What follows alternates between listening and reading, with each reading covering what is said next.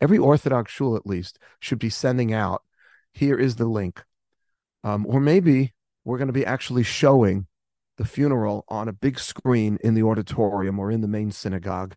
And we're inviting and we're asking everyone to come, because this is a levaya, not just for this family. This is a tragedy for all of Klal Yisrael. We all have to be there. I'm Scott Kahn, and this is the Orthodox Conundrum.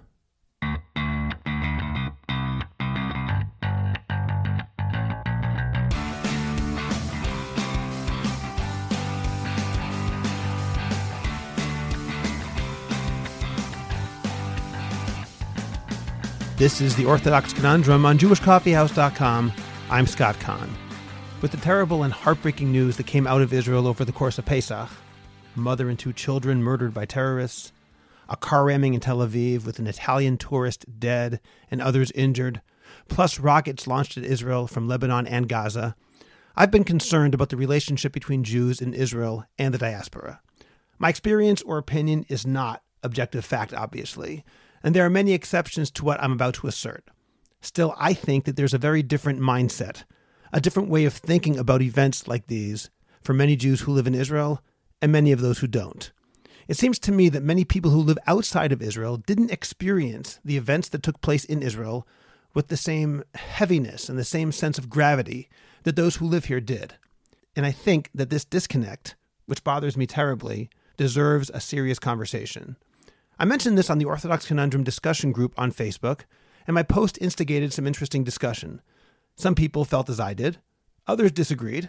A third group said that I'm right, but that this distinction in emotion is the same as the divergence that people in different communities anywhere experience and doesn't represent any lack of care about Israel or the Israeli Jewish population. That may be true, but somehow this only furthers my point even more. Is Israel, emotionally if not intellectually, just another Jewish community like any other? Is the proximity and ease of getting to Israel and communicating with people in Israel a double-edged sword, taking away some of the mystery and sense of holiness that people otherwise would have? Moreover, what's the place of diaspora Jewry? Is their only role to pack up and move to Israel? Or is there a need for Jewish communities to thrive outside of Israel? How can we better inculcate a sense of solidarity with Jews in Israel and with what's happening in Israel? Is the emotional gap between Israelis and those outside of Israel destined to get larger or smaller? To discuss these and other questions, I was honored to speak to Rabbi Mark Wilds, the founder and director of Manhattan Jewish Experience. I spoke to Rabbi Wilds in episode 127, entitled Rediscovering Passionate Judaism for Orthodox and Non-Orthodox Jews. I received a lot of positive feedback about that interview, so I'm pleased to bring Rabbi Wilds back for this important conversation. We'll get to our discussion in a moment. First, let me remind you to share this podcast, rate the Orthodox Conundrum, and write a review on Apple Podcasts, and let us know what you think on the Orthodox Conundrum discussion group on Facebook. Check out JewishCoffeehouse.com for the Orthodox Conundrum and other great podcasts, and remember to subscribe to them on your favorite podcast provider. We also have started the Orthodox Conundrum YouTube channel, and this episode will be available there as well. The Orthodox Conundrum is looking for sponsors, either to promote your business or organization, or in somebody's honor or memory. If you would like to reach thousands of listeners every week, write to me at scott@jewishcoffeehouse.com. Thanks to all of our Patreon subscribers who have access to bonus Jewish Coffee House podcasts, merch, and more. You should join our Patreon team too. The link is in the description of this podcast. Finally, if you don't have a podcast, you're missing out on the best new way to reach hundreds and thousands of engaged listeners. But if you want to start a podcast, you need to make sure that it's really good, both in terms of content and production values, so that you will be noticed among all the other podcasting options out there. If you have opinions that you want to share with a large group of people, or a growing business that's looking for a great new marketing tool, or an organization that's looking to reach hundreds and thousands of captivated listeners, you should have a podcast and one that is of the highest quality, and we can help you make that happen. Contact me at scott@jewishcoffeehouse.com or go to jchpodcasts.com to learn how we can help you make a high-quality, effective, and entertaining podcast.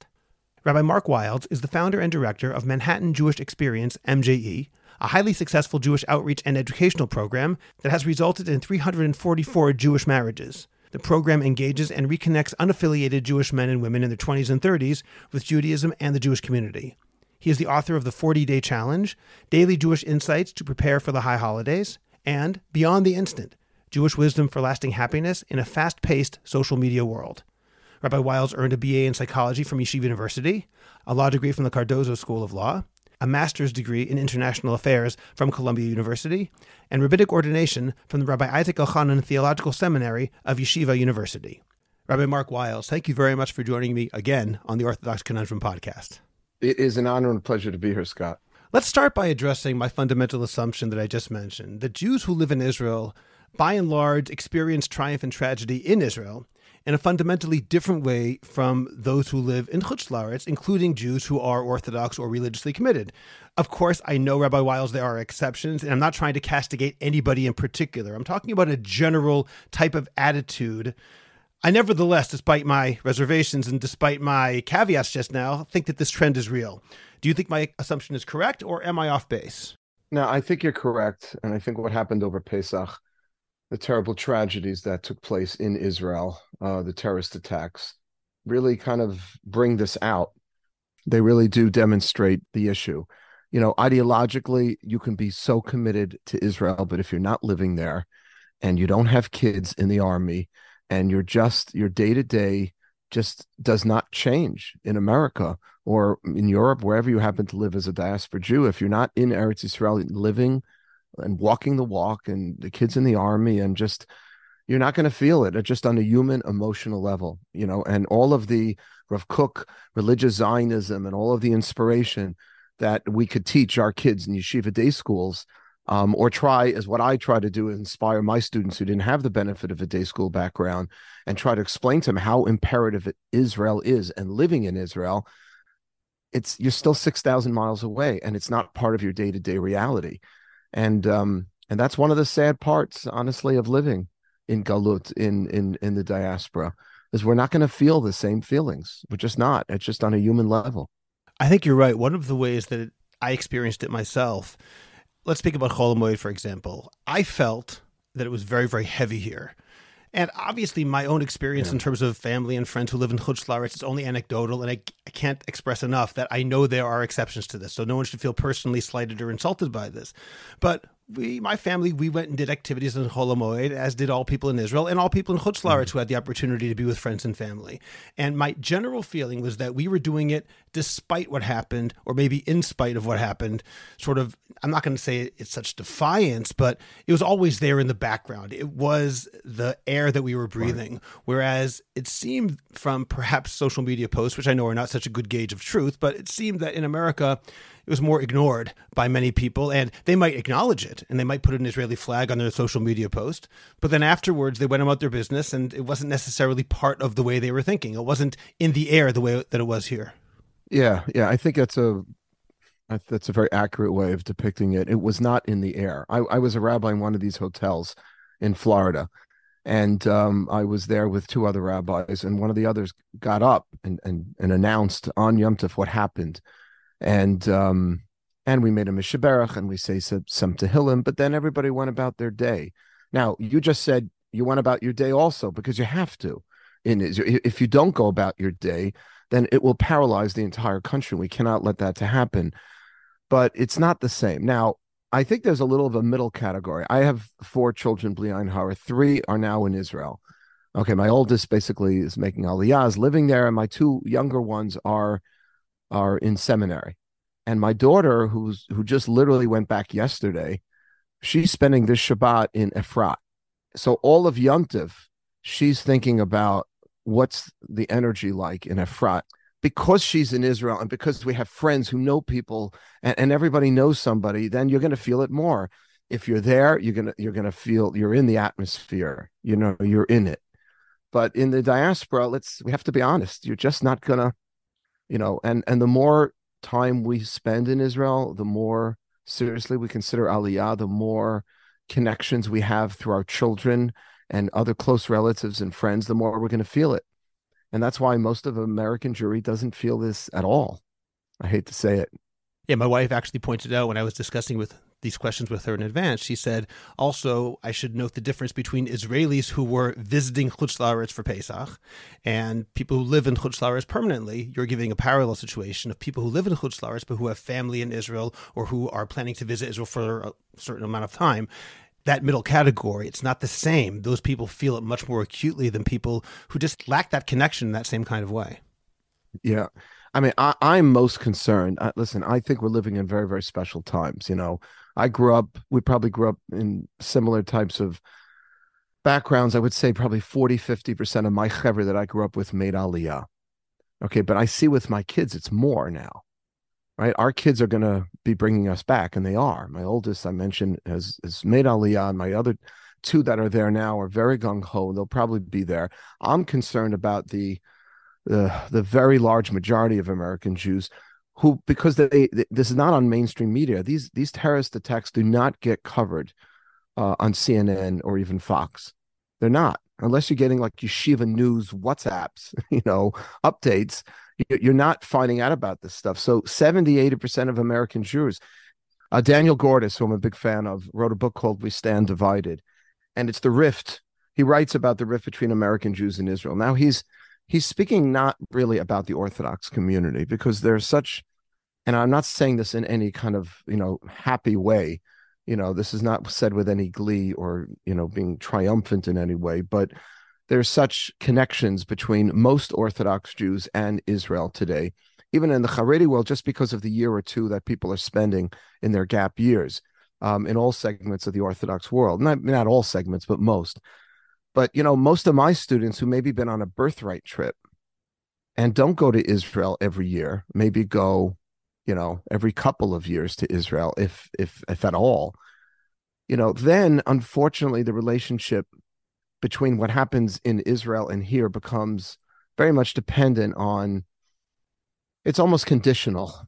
Like, how are my brothers and sisters living in Israel? If they live a life over there, this is what Daniel Gordis seems to be arguing to some degree, that if they live a life over there that really reflects my values here, then it will resonate with me. But if they don't, and they hire all these, they create like a right-wing coalition that seems to be anti-democratic, in my opinion, then I'm just not going to have very much feeling for Israel at all. I feel, at least within Orthodox circles, and I'm generalizing, of course, that there's more of an unconditional love for Israel, irrespective, and I like to believe this, maybe I'm being naive, but irrespective of who they elect to office, what policies they enact, we're just going to continue to love and support and go to Israel, because it's like it's a family member. It's a family member. You don't question the policies of your family members. You're family with them.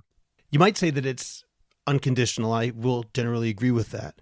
But that's not the same thing as feeling that same sense of I am supposed to be there. Now, again, I told you off the air, I am not somebody who's a card carrying, everybody must move to Israel. There's no excuse not to come to Israel. I believe there are reasons why a person cannot and maybe even should not come to Israel. I firmly believe that. I also think that there is a major problem when somebody doesn't even see the possibility of being in Israel as a real possibility in his or her life, when the concept is simply foreign to them. I'll give you an example. In my much more stupid youth, I hope more stupid, certainly I think it's more stupid youth, I remember one time asking somebody when I was visiting the States, actually over Pesach, maybe 25 years ago, and I didn't mean it to put him on the spot. Just a friend of mine, I said, oh, by the way, have you ever thought about Aliyah? This is somebody that I've been in yeshiva with. He looked at me the same way that I would look at you if you asked me if I thought about moving to Brazil. What? Why would I ever even consider that? I don't want to claim I can read his mind, but that did make an impression upon me. This idea of you wouldn't even consider it. Again, maybe there are good reasons not to make Aliyah. I have lots of family and I know they have good reasons not to make Aliyah. I'm not criticizing, but if it's not even on your radar screen, I think that might be true for a lot of Jews, even in the Orthodox community too, though, on some level. Then there's something really off in our educational system. Like, I get, and I'm one of them, that people don't make Aliyah for whatever legit reasons, but the default and the mitzvah, whether the Rambam writes it, includes it or not, the technical issue there is that it's a meta type of imperative as far as any, religious personality within the Jewish community. I don't get how you can go through the yeshiva day school system, with the exception of like sort of extreme, elements within the Hasidic world that are very anti-Zionist and therefore don't even go there and benefit from how could you not? I mean, I'm surprised to hear that. Maybe I'm wrong.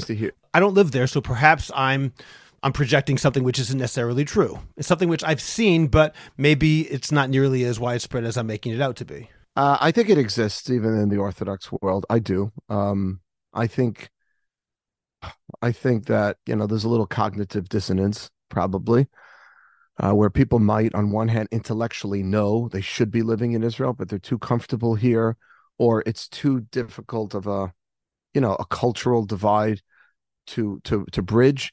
Whatever the reasons are, I just let's just be honest, right? You can't really, in my opinion, learn Torah seriously and not understand that Israel has always been the epicenter of Jewish history and the very, very focus and focal point of our Torah and mitzvot.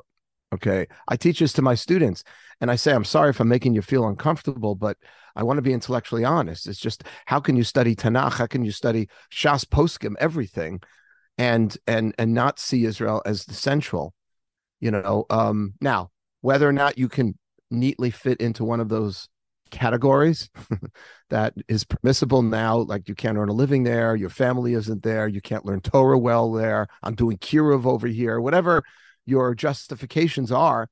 And I'm not saying they're not legit, but those are the justifications, right? Those are the exceptions which prove the rule that the Jew belongs in Israel. The question is what we can do to get people to feel more. And by the way, this is an old problem. Oh, yeah. What do you mean by that? Well, the first Jews who made Aliyah, who were going to go in under Yehoshua, before Yehoshua, they came to Moshe, and Reuven and Gad, and they said, we'd prefer if we could stay here on the east bank of the Jordan River. Moshe was not happy. What, you're going to sit here pretty because it's a nice place for your cattle to graze, and your brothers are going to be chalutzim and they're going to fight over there? Really? I actually heard something very powerful from Rabbi Schachter, my teacher, Rabbi Dr. Jacob J. Schachter. So it's Reuven and Gad that approach Moshe, but who actually settles on the East Bank and does not make Aliyah? So it was Reuven and Gad. They brokered a whole compromise, right? They'll fight with Israel, they'll settle the land, and then they'll come back. Chatzi Shevet Menashe, never understood that. What's the deal with half of the tribe of Menashe? Half the tribe is going to live in Israel, half the tribe is going to live out. This is interesting. So Rabbi Schachter suggested, he had some sources to back this up, that it was purposeful to take half a tribe and put in Israel and half. That way there'll be always a connection between diaspora and Israeli Jews. Because if you have your other mishpacha is living in Israel, just like my kids are doing their gap year, you're going to feel more connected because half your tribe is there. But this is an old problem. Jews always wanted to stay chutz la'aretz.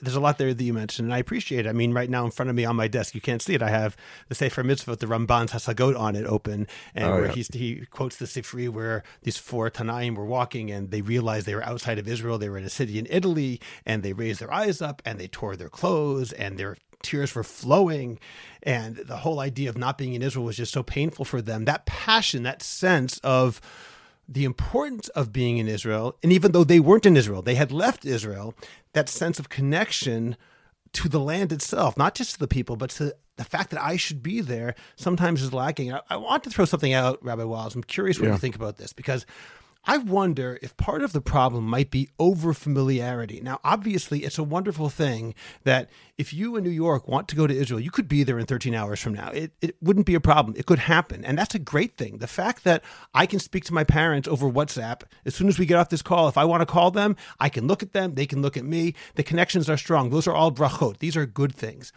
I also remember something that I read from Rav Steinsaltz Zatzal. He talked in a book that he wrote about secrets, meaning he says there's such a thing as a real secret and there is a fake secret. A fake secret is the secret of the magician, the illusionist. The power of the secret is in the fact that I don't know what it is. As soon as I find out the secret, the mystery's gone, the magic's gone, the holiness is gone.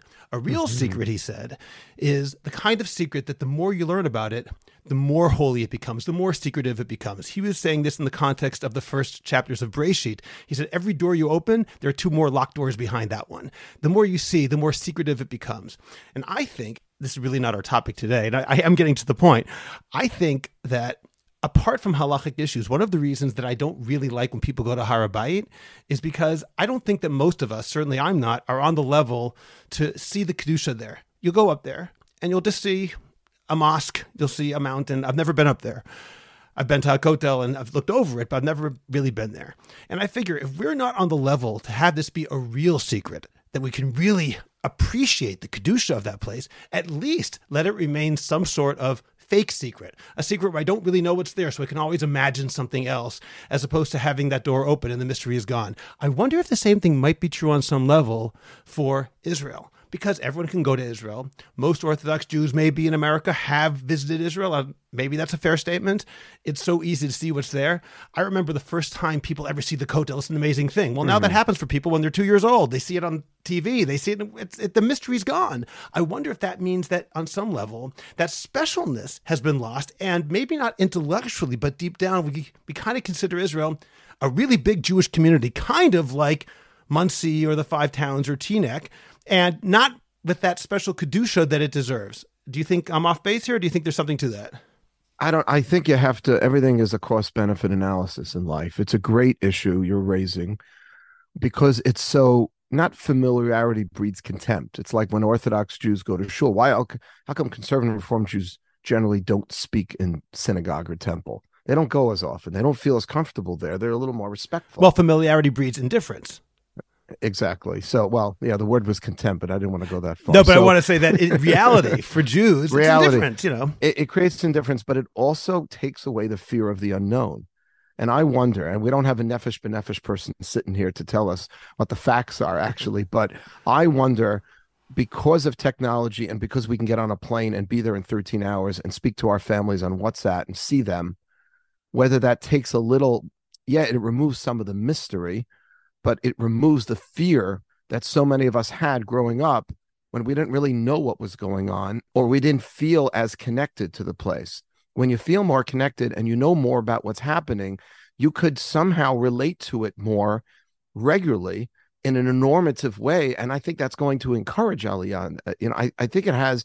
And I don't have the statistics to back this up, but anecdotally, I think more people are living there today. More of my chevra have made Aliyah simply because it's more doable and because they can come and go. And maybe maybe they hold on to their place in Teaneck and they go for a year. And one of my friends just did this. It's an experiment for a year. My cousins who made Aliyah live in Ranana years ago. That's the way they started. They went for a year. And you could do that with the WhatsApp. You can do that with the 13 hours. You couldn't really do that so much before. So I feel like technology has really helped the Aliyah. And I think it's also keeping us more connected. And I think that's a positive thing ultimately. Is it true that some of the special? Yeah, but the question is, which is a stronger wave? Well, yeah, I'm also not saying that we should turn back the clock. I certainly recognize everything you're saying. I'm not even saying these are bad things. I'm wondering if these are contributing factors. All the brachot of being able to go to Israel so easily might have a negative consequence that was unintended, that now it's not so special anymore. I remember Rabbi Wiles reading about the Rav Soloveitchik Zatzal, his Melamed in Russia, his Chabad Melamed, way back then. A person came from Israel and was telling the Melamed about it. And the Rav was watching this, at least as I remember the story. Rabbi Riskin told me the story. It was in 1970. Okay, so why don't you tell the story? Because you'll... Yeah, but what's the point you're trying to draw out? And then I'll... Well, the Melamed looked at this person's hands, this Jew's hands who touched the Kotel, who touched the stones of Yerushalayim. Does anybody think in those terms anymore, to stare at somebody's hands because he'd been in Yerushalayim? Of course not, but that's because everyone's done that, or at least many people have done that. This idea of the specialness of hands that actually had been in Yerushalayim, I think we might have lost that. I'm not saying we should. Obviously, we can't have that sense of mystery, but we have lost something. Yeah, there's no question. We've lost. Did I get the story right, at least? No, I'm thinking of a different story. The same Melamed, by the way. Okay, Rabbi what was Riskin the story you had? Rabbi Riskin went to visit Russia at the behest of the Lubavitch Rebbe in 1970. He told me this. And he went into the great synagogue of Moscow for Mincha just during the week. And there was an older man giving a shiur to about 8 or 9 elderly people. And the Maggid shiur came over to Rabbi Riskin. He was about 24 at the time and said, Shalom Aleichem, where are you from? He said, New York. Where do you learn? Yeshiva University. Oh, do you know my student? Your student? Who's your student? Yesha Ber. And he calls the Rav by his first name. And he wrote a note for Rav Soloveitchik that he gave to Rabbi Riskin. Rabbi Riskin handed the note to the Rav, and the Rav just read it and started bawling, started crying. That was his Chabad Melamed as a child. who had such an influence on him. Such an influence. It's hard for me to gauge this. It feels to me though that the technology and the familiarity is helping Jews come back to Israel. Maybe there's a segment in the Orthodox world or outside the Orthodox world that is, because I want to share something else which is really exciting. That is like, I don't really need to live there. I can keep going back and forth. I'll get an apartment in wherever in Netanya. If you have a couple of extra bucks, I'll go there. And I'll keep one day of Yontif. Yeah, but listen, those Jews are helpful too, are they not? Is it not? Is it not helpful? I mean, it does drive real estate prices up and make it harder for Israelis. That's a whole other discussion. But Scott, I want to share something else, which is very powerful. You're probably aware of this, but I don't know how many of your listeners are aware that there's an aliyah happening today amongst a segment of American Jewry that never happened before.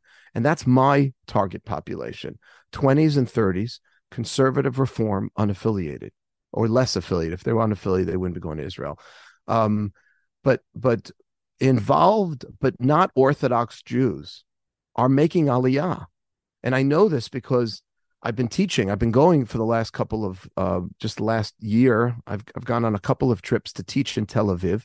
Tel Aviv is exploding with Anglo-Saxons that have made aliyah, who are not necessarily going for religious Zionist reasons. They're not necessarily religious Zionists. They're going because Tel Aviv is just a great place to live. I don't know how anyone is affording it. It's crazy. But my colleague, Rabbi Jonathan Feldman, I'll give him a shout out. He made aliyah 4 years ago. He was our East Side director at MGE for 17 years. And he went and hooked it up with another gentleman from MGE, one of our Balei Tshuva, Jay Schultz, give him a big shout out. He made aliyah 15 years ago. Okay. And he's been doing outreach work there. Jonathan, Rabbi Feldman, connected with Jay, started a branch called Tribe Tel Aviv. And MJE now, we're going to be sending one of our couples that we trained, who's making aliyah anyway, but we convinced them to move to Tel Aviv. And we're going to be doing outreach with who? American Jews living in Tel Aviv. Now, I taught a class just a couple of weeks ago there. I had over 50 people that showed up at the class. We used Yakar, which is in Tel Aviv.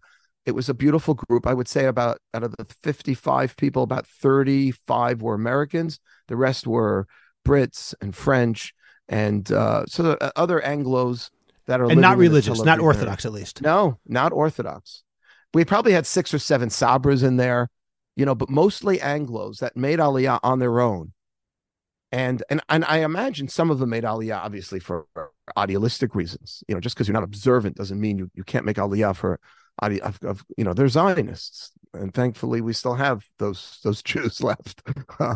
But I just want you to be aware, and want your listeners to know that this is a new phenomena which is incredible, and we should all be encouraged by that. I'm very encouraged by that. I actually want to, I'm not going to say I'm going to push back, but maybe ask you, even those people who are not quote unquote Zionists, they're not coming for religious reasons per se.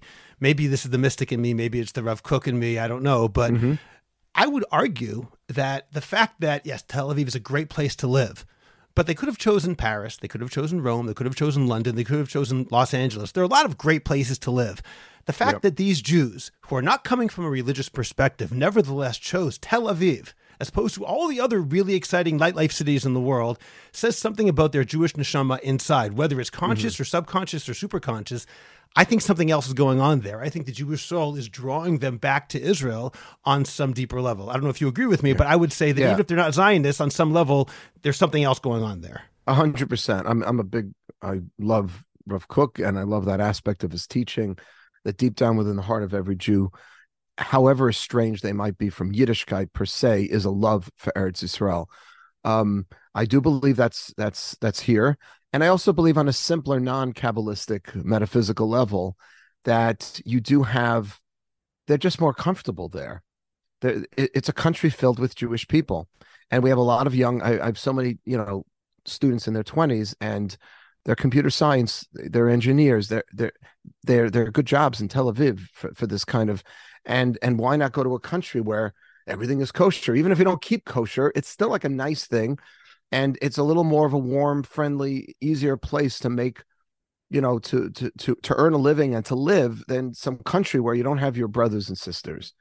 So I'm just thrilled that, I mean, I have personally students who have made Aliyah or going back and forth. What's amazing is Rabbi Feldman and I, the Jonathan Feldman I mentioned before, he just texted me last week, so and so from Tel Aviv, he's coming back to New York. He's going back and forth a little. It's kind of going back to what you said. He's not exactly sure if he's making Aliyah or not, but he's going to be in New York for the next 6 weeks. Can you have him at your home for Shabbos? I just had him last week for, right before Pesach. He came over. We're living in that kind of time right now where people are kind of checking out Israel. They're going back and forth. And I just think it's a very exciting opportunity. And I just want to make sure that our brothers and sisters are not going to get lost in the Holy Land, because you can get lost in Israel too, spiritually. It's true. The one fortunate thing is getting lost in the Holy Land means that your children can be found, whereas getting lost in the United States or anywhere else means that they're probably gone for all time. Unfortunately, the intermarriage, unless we have a real peace process, thankfully, intermarriage is not an issue today in Israel. So if somebody makes Aliyah, and that is definitely a goal of our work, is to encourage Jewish, in marriage, Aliyah. We've had over 40 of our participants who've made Aliyah over the years. And I would say half of them are from Orthodox. I would say the other half are somewhere between Orthodox and Reform. And I'm proud of them all. And they're all keeping a huge mitzvah that many Orthodox Jews in America are not. And they are ensuring the continuity of our people. They are.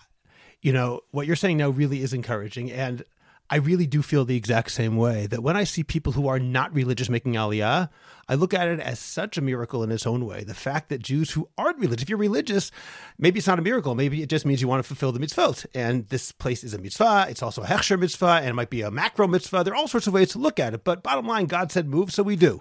People who aren't religious are calling or responding to some sort of other call, whether it's a social call or a mystical call or a soul call. Something else is going on. And I always find it very, very encouraging and inspiring also.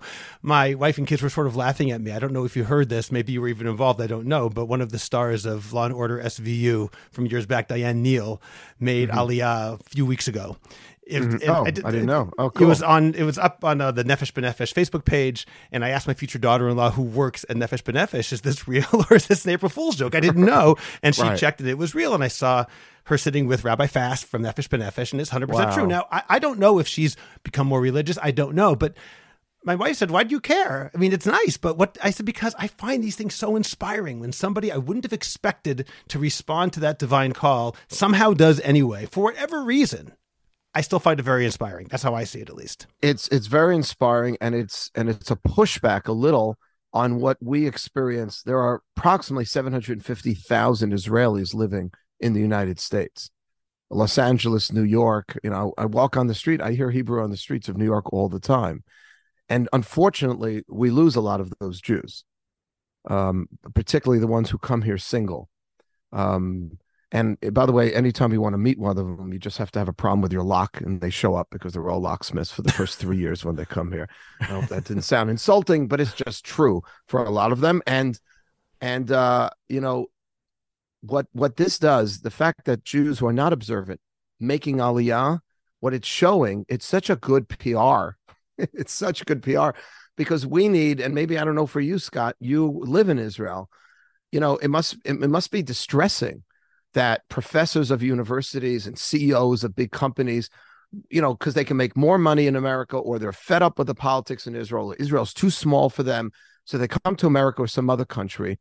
I just heard there's a big aliyah to Portugal because it's so aliyah, Yerida, that there are Jews living in Portugal from Israel, because it's difficult financially on the real estate end to be living in Israel. So there are Jews moving to Lisbon, Portugal.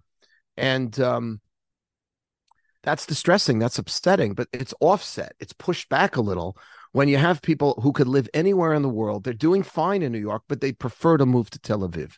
And I'm very encouraged with that. Okay, let's get back to what we were speaking about earlier. And I want to ask you a little bit more about diaspora Jewry. Do you think that diaspora Jewry as an entity is something that we should support, or is our larger goal to get them from and get them to Israel. For example, I know there are some very small communities. For example, I grew up in Lowell, Massachusetts. I've spoken to people about this before. You know that. A place like Lowell, Massachusetts, now the Orthodox community, I think, is basically defunct. But 20 years ago, some people would say the goal of a rabbi in a place like Lowell would be just get them from and get them to move to a bigger community. Would you say the same thing is true for all of Chutz La'aretz, all of the diaspora? The job is to eventually get them to Israel, or does diaspora Jewry have a reason for existing independent of just being a way station on the way to Israel? And I'm speaking on a pre-Messianic level. Let's not speak about the ultimate Geula. I mean, if it's such a great question.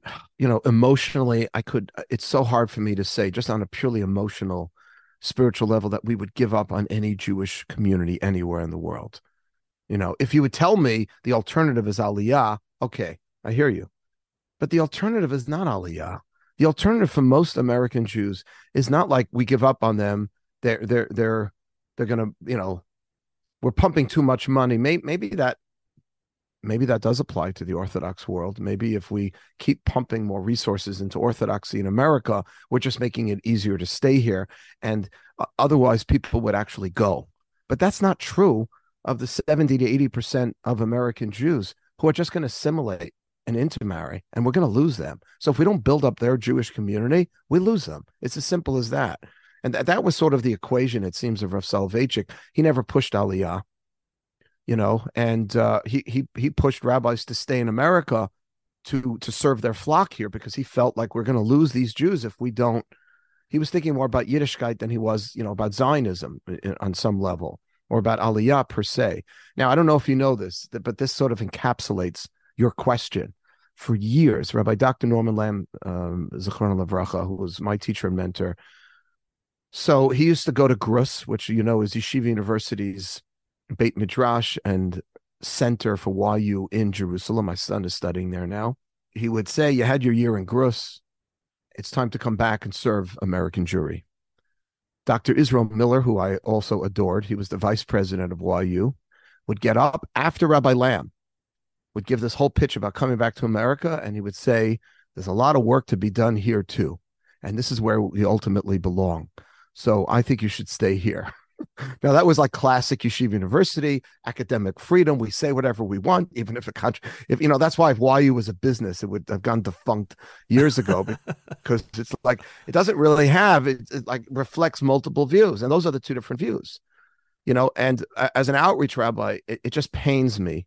I can't just come back to you and say, give up on Lowell, Massachusetts. If there are Jews left in Lowell. Now, does it pay to how much money? And how much resources do you pump into law? By the way, just to tell you, I was in the band. I was the drummer for Segula orchestras. When Ari Salamat called me up and said, I want you to come, opening of the mikvah in Lowell. I drove out to Lowell, my drums in the backseat of my car, and I went there to play for the opening of, okay, I understand the community is no longer, but it was 25 years ago. Right. Was that a bad investment? No, but I'm really asking more, Rabbi Wiles, not in terms of giving up on any Jew, which I agree. Of course, we can't do that. But if we're looking long term, I'm more asking on a theoretical level, is the diaspora as a thing, as an entity, something which has its own integrity? And even if everyone were from, let's say, for example, there's no more kiruv to be done. Let's imagine a world in which every Jew already is a Torah Jew, however that's defined. Okay, there's no more kiruv to be done. Assimilation's at zero. At that point, should diaspora Jewry voluntarily cease to exist and everyone should move to Israel? Yes. It doesn't have its own independent integrity. Not in my opinion. Okay. I'm answering this from my limited understanding of Torah. It doesn't seem like there would be a justification unless the people remaining in the diaspora are remaining here because they have elderly parents. They're remaining here because they can't earn a living in Israel. They're remaining here because for whatever reason they can't learn Torah on that level, whatever it is, and they fit into one of those categories. So you need to support that group. But that's, you don't have to create an institution then. You just create what is necessary for that group to live a religious life in the diaspora. You don't have to start having federations and UJAs and JCCs and everything we have in America. We have that, in my opinion, to keep Jews Jewish. Because without those institutions, I'm not saying we need all those institutions, by the way, but without many of those institutions, that may be nothing. Yeah, Jews cease to remain Jewish. And our first allegiance is not to the land of Israel. Our first allegiance, in my opinion, is to Jewish people. Now, someone sitting and listening to this is probably thinking, well, what's the best place to keep Jews Jewish? Eretz Yisrael. So that's a legitimate answer to this. But that's because the focus is on the Jew. That's why the Rav of Soloveitchik Zecher Tzaddik Livracha was in favor if you could obtain peace for land transfer. Very few people believe this anymore after Oslo and everything. But in the days when people were still entertaining the idea that if we give back a certain land to Jordan, to Egypt, to the Palestinians, that we could achieve peace, right? Lubavitch Rebbe was against it. There were other people who were against it. Cook, or Tzvi Yehuda Cook certainly was against that. They felt it was usher, even if it could achieve peace. But the Rav said no. The Rav said it's a mitzvah to give it over. Rav Aaron Lichtenstein Zecher Tzaddik Livracha continued that tradition, that because he said that you can give the Kotel back if it could secure peace. The most important thing is Jewish lives. It's not Israel. So I would say it's really about the Jewish soul. Where can we keep the Jewish soul beating?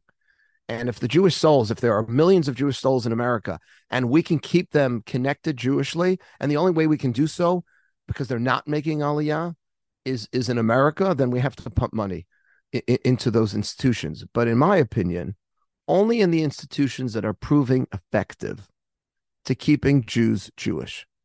And we could take the rest and send it to Israel. Okay. That's in line with the Midrash that says all the shuls will eventually go to Israel, but you mean the other ones, not necessarily the shuls. The shuls are the things that should stay behind, perhaps. But well, maybe not every, I hate to say it, but maybe not every shul, you know? Yeah, I hear that. Maybe so. Do you think it's possible to be a Zionist in the United States without any intention of moving to Israel? I realize this might be a semantic question, but a lot of people wonder about that sort of idea. Can you be a Zionist if you have no intention of moving to Israel?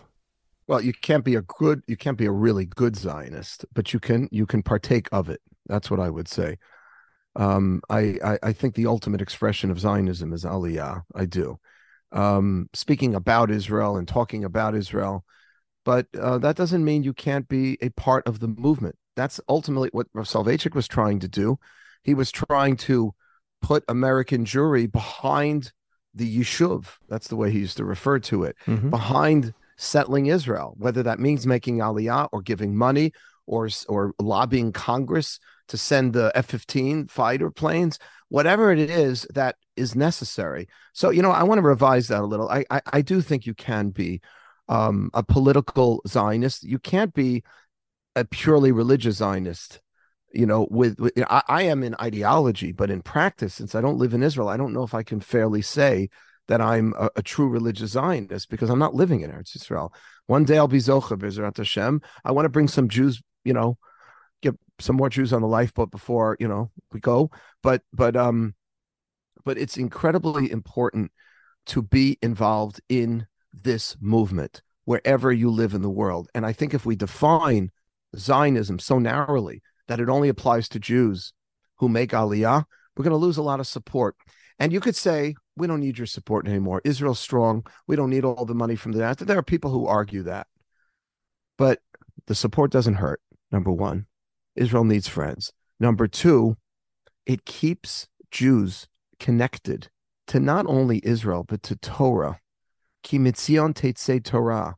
Today, if you want to be connected to Torah, you have to be connected to Israel. Right? So if we define being a Zionist so narrowly, then we're going to be cutting out a lot of Jews from being connected spiritually. I hear that. Let me ask you something based on that, Rabbi Wilds. We might be getting a little bit off topic here, but I think it's a fascinating discussion. What do you think about non-Israeli Jews giving their opinion publicly about Israeli policies? Meaning, I'm not asking you what you think about this, but for example, the egalitarian plaza at the Kotel, a lot of that is coming from diaspora Jews giving their opinion about it. Or even, for example, you mentioned a moment ago, land for peace.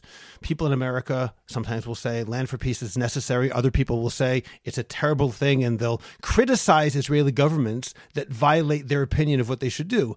Some would say, obviously, every single Jew, as you just said, is connected to Israel. And therefore, every Jew has a right, perhaps even an obligation, to get up and protest if something is wrong and support those who do what they think is right. On the other hand, if their opinion about policy, especially as it pertains to life and death situations like Land for Peace, whichever side of the aisle you're on, if you go up there and say Israel cannot give back an inch of land, and you're wrong, and let's say in a given situation they should have, in theory, and people chas v'shalom die, the people who are going to pay the price is not the Jew in Toronto. The person paying the price is the Jew in Jerusalem. Yeah, which is why I felt this way for years. I find it, and I'm an American Jew, okay? I find it offensive. I find it offensive. Who, excuse me, are you to start telling your brothers and sisters in Israel who are sending their kids to the army what they should give back, what they shouldn't give back? It's the height of chutzpah. Only a chutzpah Jew in America could feel like so emboldened to do that. It's like, it's ridiculous. Now, you can share your opinion. There's nothing wrong with sharing your opinion, but it has to start and end with, I say this as a Jew on the sidelines. I say this as a Jew who loves Israel, who cares deeply about the state of Israel and the people of Israel. I have cousins there, I have this, that, but I'm not fighting in the army for them. So I'm not putting my life on the line. I really have no right to impose. You want to be part of the process, you make Aliyah and you can vote. You can vote Netanyahu in, you can vote Netanyahu out. I know the system is a little broken. It's not so simple, but it's such arrogance. It's such arrogance. And I've bemoaned this for decades. I've seen this for years where groups of rabbis or people get together and they take a big ad, Israel should do this. And every name on the list is a diaspora Jew. It's the biggest chutzpah in the world. It's just like, it's okay to share your opinion, but once your opinion becomes policy and you try to impose it, I mean, that's what happened. It happened, unfortunately, during the Obama years. It did, where there were American, leaders, Jewish leaders that went to Capitol Hill and tried to press their legislative representatives, whether it's in Congress, it's in the White House, to pressure Israel to give back land, to do this, that, and the other. And you think it's the most important thing in the world and Israel will be saved. Honestly, what you think, I'm not saying it doesn't matter, but Israel is a democratically, it's a democracy. It's still a democracy even after all this stuff. It's still a democracy, okay? And they get to make the choice. We don't. You want to make the choice, make Aliyah. I feel very strongly about that. I do, and I can't imagine from where you're sitting, Scott, like how you don't find this like really, mind your own business. You made a decision. And I understand, I'm not judging that decision, but you made a decision to stay chutz la'aretz. And I'd love to hear your opinion. Well, it depends whether I agree with them or not. Well, you can't obviously, I'm joking. Ways. Obviously, yeah. I don't mean that. I tend to agree with you. But at the same time, maybe what's because your feeling? What's your feeling? You know what? Because I live in Israel, I'm very nervous. I don't mean only on the podcast, but in general, about feeling a sense of condescension, because it's very possible, sitting here asking you, Rabbi Wiles, living in New York, I'm here in Ramat Beit Shemesh, why don't you make Aliyah? It can come across as arrogant, and I'm nervous about that, not only in terms of the appearance, but in terms of the feeling.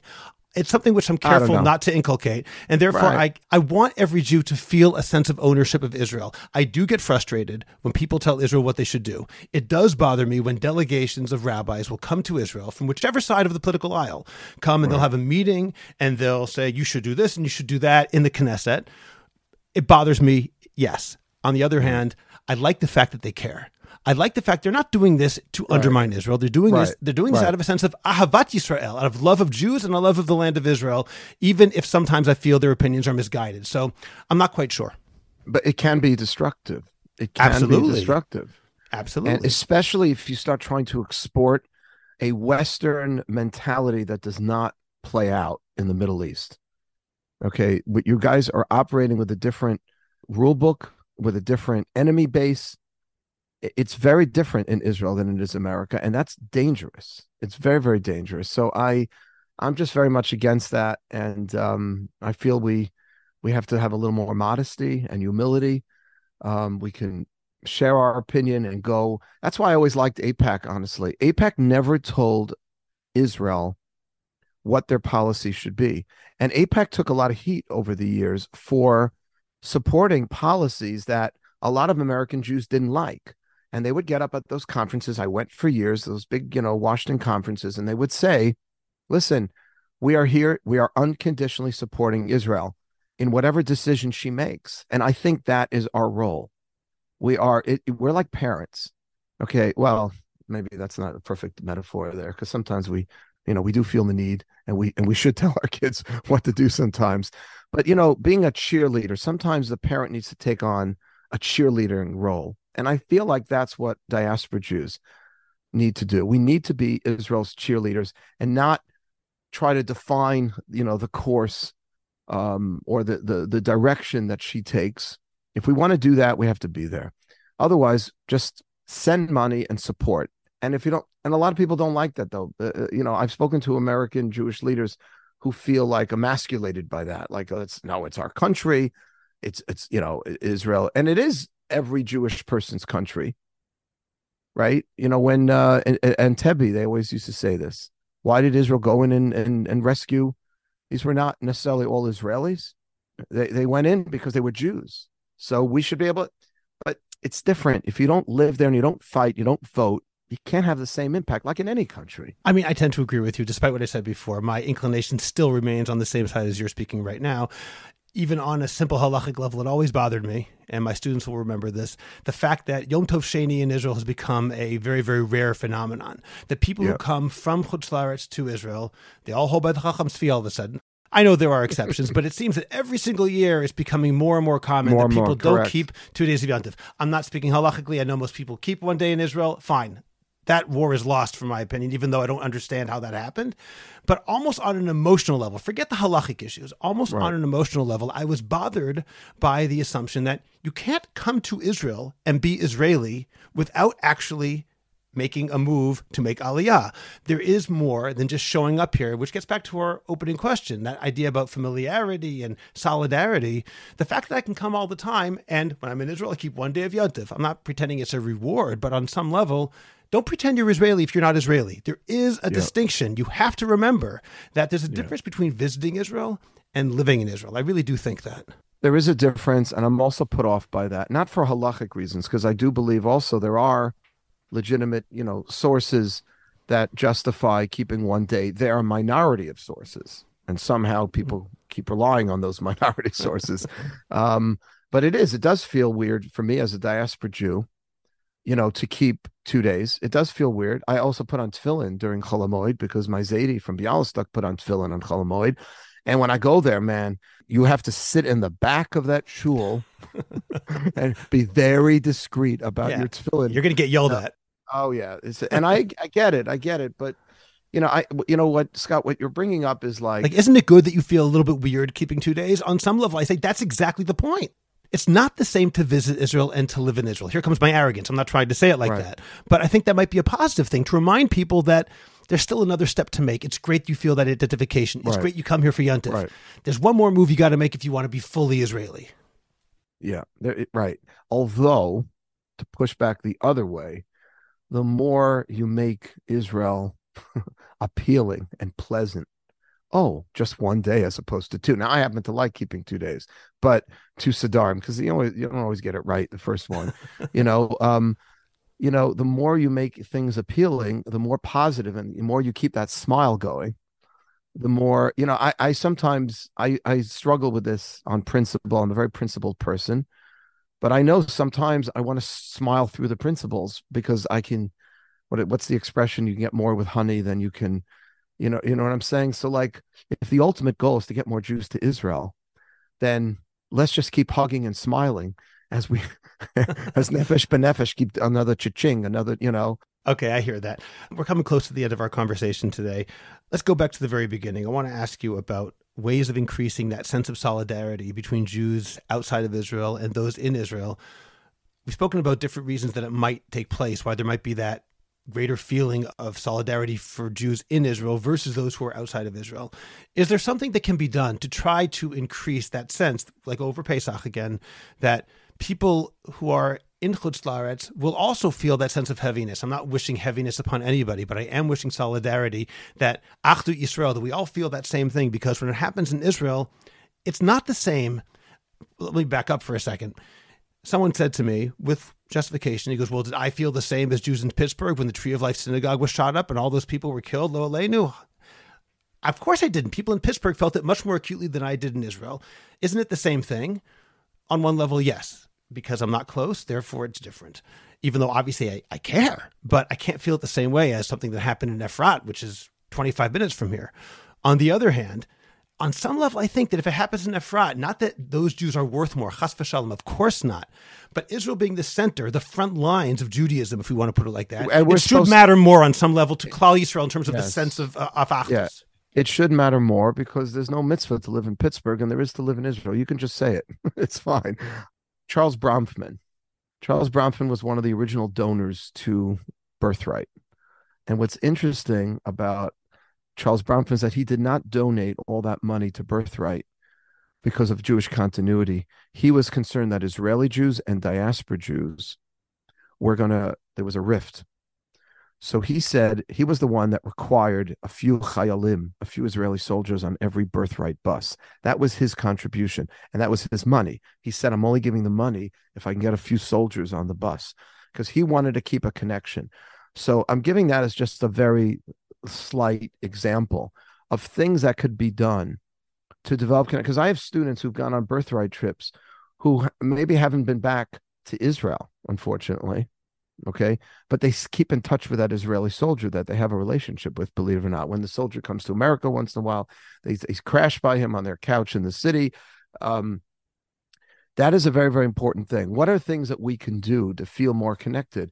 So I just watched the funeral, this rabbi who lost his wife and children. I think every shul, like when a shul sends out a notice that someone, God forbid, in the community just died, and the funeral will take place and the shiva will take place, right? Every shul, in my opinion, and it should be every shul. It shouldn't just be Orthodox, but, this is the Orthodox Conundrum. So every Orthodox shul, at least, should be sending out, here is the link. Or maybe we're going to be actually showing the funeral on a big screen in the auditorium or in the main synagogue. And we're inviting and we're asking everyone to come, because this is a levaya, not just for this family. This is a tragedy for all of Klal Yisrael. We all have to be there. There should be rabbis going to pay a shiva call. Now, in the height of the Intifada, that's what was happening. And I was very proud of those kinds of missions where rabbis of communities were going with their balabatim on these kind of like missions to Israel, where they would pay a shiva call and get there in enough time to actually sit shiva with a family that lost a loved one in a terrorist attack in Israel. The more you do that, the more you personalize. You have to think about it, not theologically, not spiritually, but humanly and just personally. What makes us feel connected to our brothers and sisters? And it shouldn't just be tsar. Israel is 75 years. We have the most pathetic Yom Ha'atzmaut events in America. They get worse every year, in my opinion. Okay, so we try to, I don't know, they're just not great on Yom Ha'atzmaut. And I always make the same comment.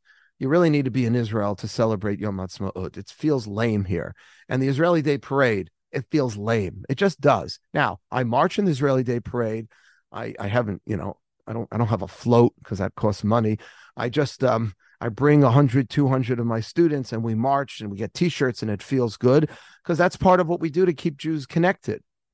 Right. But the more things like that we can do in a more powerful way, with music, with inspiration, with talks, and be connected to things going on in Israel. Like, that moment of silence that Israel has on Yom HaShoah. Like, maybe we should do the moment of silence together. Right. We have the technology for that in America, and maybe we should stop doing separate Yom Ha'atzmaut events. Maybe we can somehow link up and do them together, or just make them better and bring more Israelis in, who fought in Sahel and can do things, because the more stuff like that, the more people get inspired and the more people feel connected and the more people want to eventually, B'ezrat Hashem, make Aliyah. But, we just have to think more creatively of what's going to hit home on the emotional level. This is all about tugging the emotional strings, in my opinion. Okay, that's a really important idea, and I really respect that. Thank you for saying that. One final question. Yeah. There's no way to predict this, but Rabbi Wiles, do you think that emotional gap that exists now, whether it's bigger or smaller than it was before, do you think it's going to grow, or do you think it's going to shrink as time goes on? The gap between Chutz La'aretz Jews and Israeli Jews. I think the more connected Jews in America and in Chutz La'aretz, it's going to shrink, B'ezrat Hashem. The more connected you are to your Torah, to your Yiddishkeit, to your brothers and sisters in Israel, Ki Mitzion, Teitzei Torah, the more you feel connected religiously, the more that's going to shrink. The more you're disconnected from Torah, from Yiddishkeit, the more you're disconnected from Israel. That's the way it works. It works that way. In America, it's been working that way for years and years and years. That's why Kiruv and Zionism, as far as I'm concerned, go hand in hand. Because the more we turn Jews on to Yiddishkeit, the more they get turned on to Israel, the more likely they're going to feel something when the next, God forbid, terror attack happens in Israel. The less they feel connected, the less of a moment. They'll take 2 seconds out of their day, just like all of us. Let's be honest. We see something terrible happening. Maybe we'll eke out a kapitel of Tehillim, and then we move on with our day. That's going to change when, God forbid, the person, or God forbid, you are somehow more connected to what's going on in Israel. You have kids there. You have a son or daughter that's learning their gap year. You're about to go to Israel, and it's affecting your trip. Whatever it is, like, you need to be affected by it. If you're not affected, the gap is going to grow.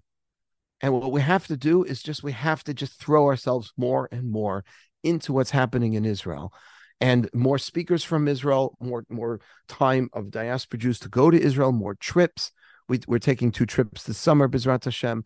I don't know of any other answer. There's no silver bullet for this issue. We're people, and people are driven by their emotions, whether that's right or wrong. And the more emotionally connected we are with our brothers and sisters, with Medinat Yisrael, with Torah Yisrael, with Torah, halacha, mitzvah, spirituality, the more you're going to feel something. It's as simple as that. So I really think they go hand in hand. And you could almost gauge the level of connection people have with Israel, with their connection with Torah, with spirituality. Of course, there are exceptions to every rule. If somebody has a cousin, they have a this, they have a that, and they're disconnected religiously, but they have some relative that's living there. Obviously, that cuts right through. But we don't have that, and we can't rely on that, because most American Jews don't have that in Israel. Our community has that a lot. People are going, and even in the yeshivish Welt, in the Orthodox world, people are spending 2-3 years now in the more yeshivish part, going to wherever they're living in Yerushalayim and spending time in yeshiva. That's a product of money. People can afford to do that, thankfully. It's great. So there's more of a connection, thank God.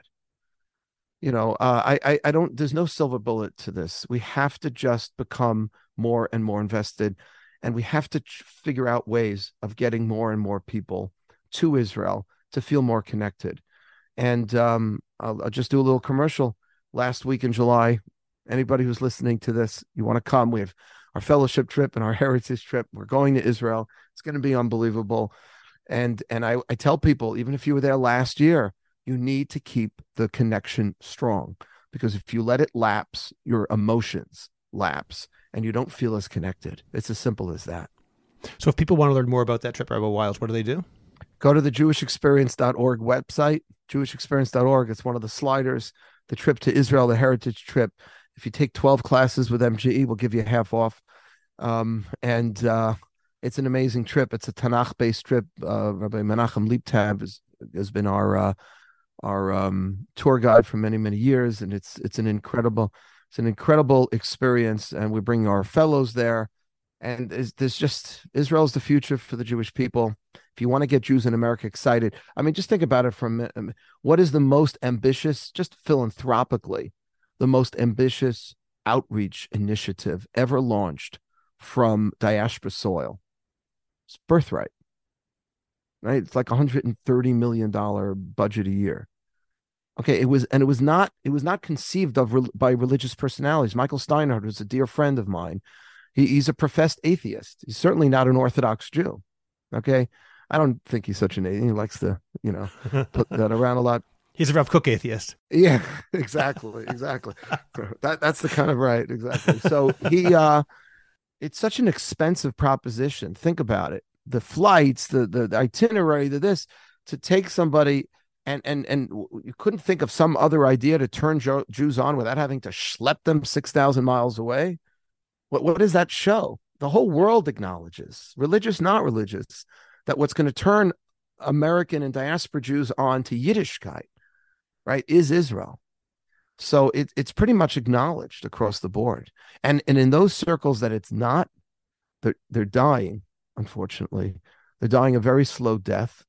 And I should be plugging my own books, but this book, We Stand Divided, the rift between American Jews and Israel, there's some pretty upsetting things that he shares in this book about how American Jews in the beginning, how German Jews were anti-Zionist because it looked like we had an allegiance to something else. It was unbelievable. There were over 100 quote unquote rabbis that went to Woodrow Wilson after the Balfour Declaration. You know this, Scott? Over 100. They signed a petition. They went to Washington to lobby Woodrow Wilson not to support the Balfour Declaration, which was the most important sort of recognition amongst the nations of the world that there was a tie between the Jew and his homeland, in Israel, specifically in Israel. And you want to know this? I'm sorry, I know we're late. You can cut this out if you want, but this is so, we have to learn from our history. Albert Einstein was approached by none other than Chaim Weizmann, who later became Israel's first president. So they had a connection because Weizmann was a chemist, and Einstein respected him, to come to America to raise money for the Zionist cause. Okay, this is the late 1920s, early 1930s. The established Jewish establishment in Germany, went to Albert Einstein to try to convince him not to go. Why?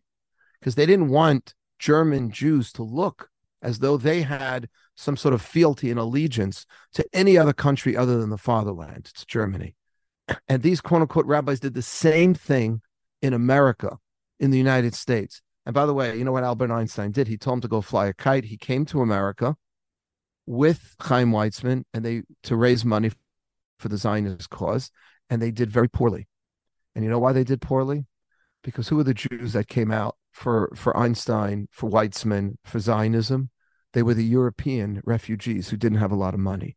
The entrenched American Jews who had the real money, they didn't care. They didn't care.